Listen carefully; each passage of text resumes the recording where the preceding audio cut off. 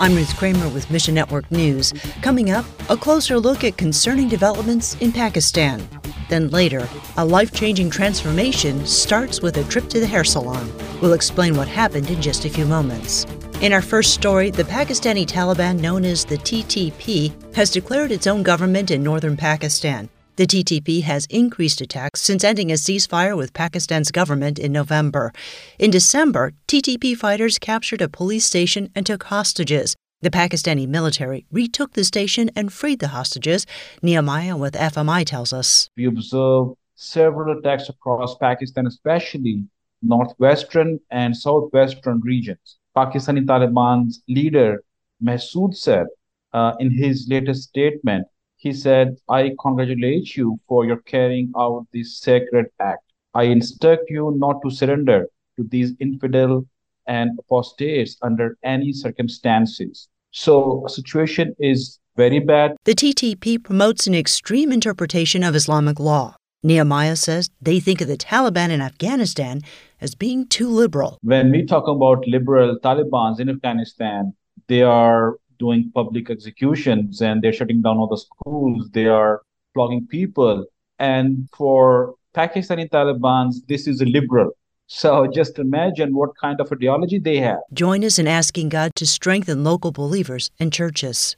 Elsewhere, we're taking a closer look today at the political situation for many refugees trying to reach the European Union. These refugees fled from war zones in Syria and Afghanistan, but some also left bad economic situations in Pakistan or India, and they've become caught in the middle of a political chess match as Turkey tries to leverage them against the EU. Tassos Ioannidis of AMG International says. Over the last about 4 years, there has been a lot of disagreement between Turkey and the European Union.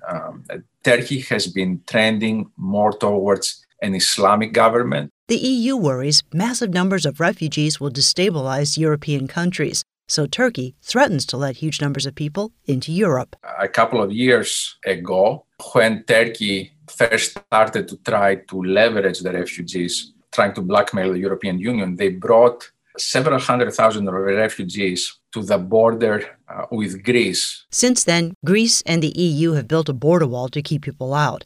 Pray the many refugees stuck in Turkey would no longer be used as pawns between the nations. AMG serves refugees at 2 locations in Greece, in Athens and Thessaloniki. Pray that people who reach the country would encounter the love of Jesus.